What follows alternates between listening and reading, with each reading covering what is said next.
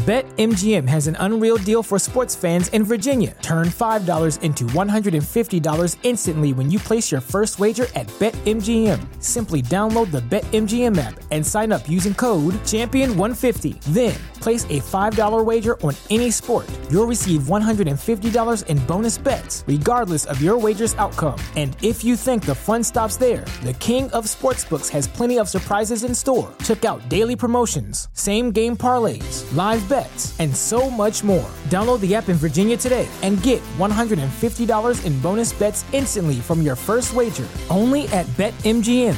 BetMGM and GameSense remind you to play responsibly. See BetMGM.com for terms. 21 plus only. Virginia only. New customer offer. Subject to eligibility requirements. Rewards are non-withdrawable bonus bets that expire in 7 days. Please gamble responsibly. Gambling problem? Call 1-800-GAMBLER. Promotional offer not available in Washington, D.C.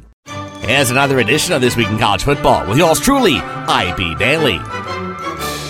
Dateline, Florida, where the University of Miami Hurricanes are playing with the ferocity of a weak cold front that will stall before it ever provides relief to South Florida. After the first 5 games of the Manny Diaz era, the fan base is wondering, how many times can Temple fuck them? As a result, Diaz will take back control of his once vaunted defense for this week's game against Virginia. Defensive coordinator Blake Baker will stay with the team, but move into a fundraising role selling arepas in the West Lot.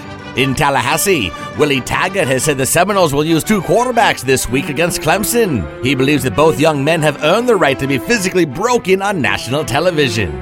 Lastly, in Orlando, the Central Florida Knights are quickly learning that nobody outside of their parents cares about them anymore. But that's what happens when you're the 3rd best team in the conference with UConn. Don't worry, UCF, you'll always have that Coley Matrix title.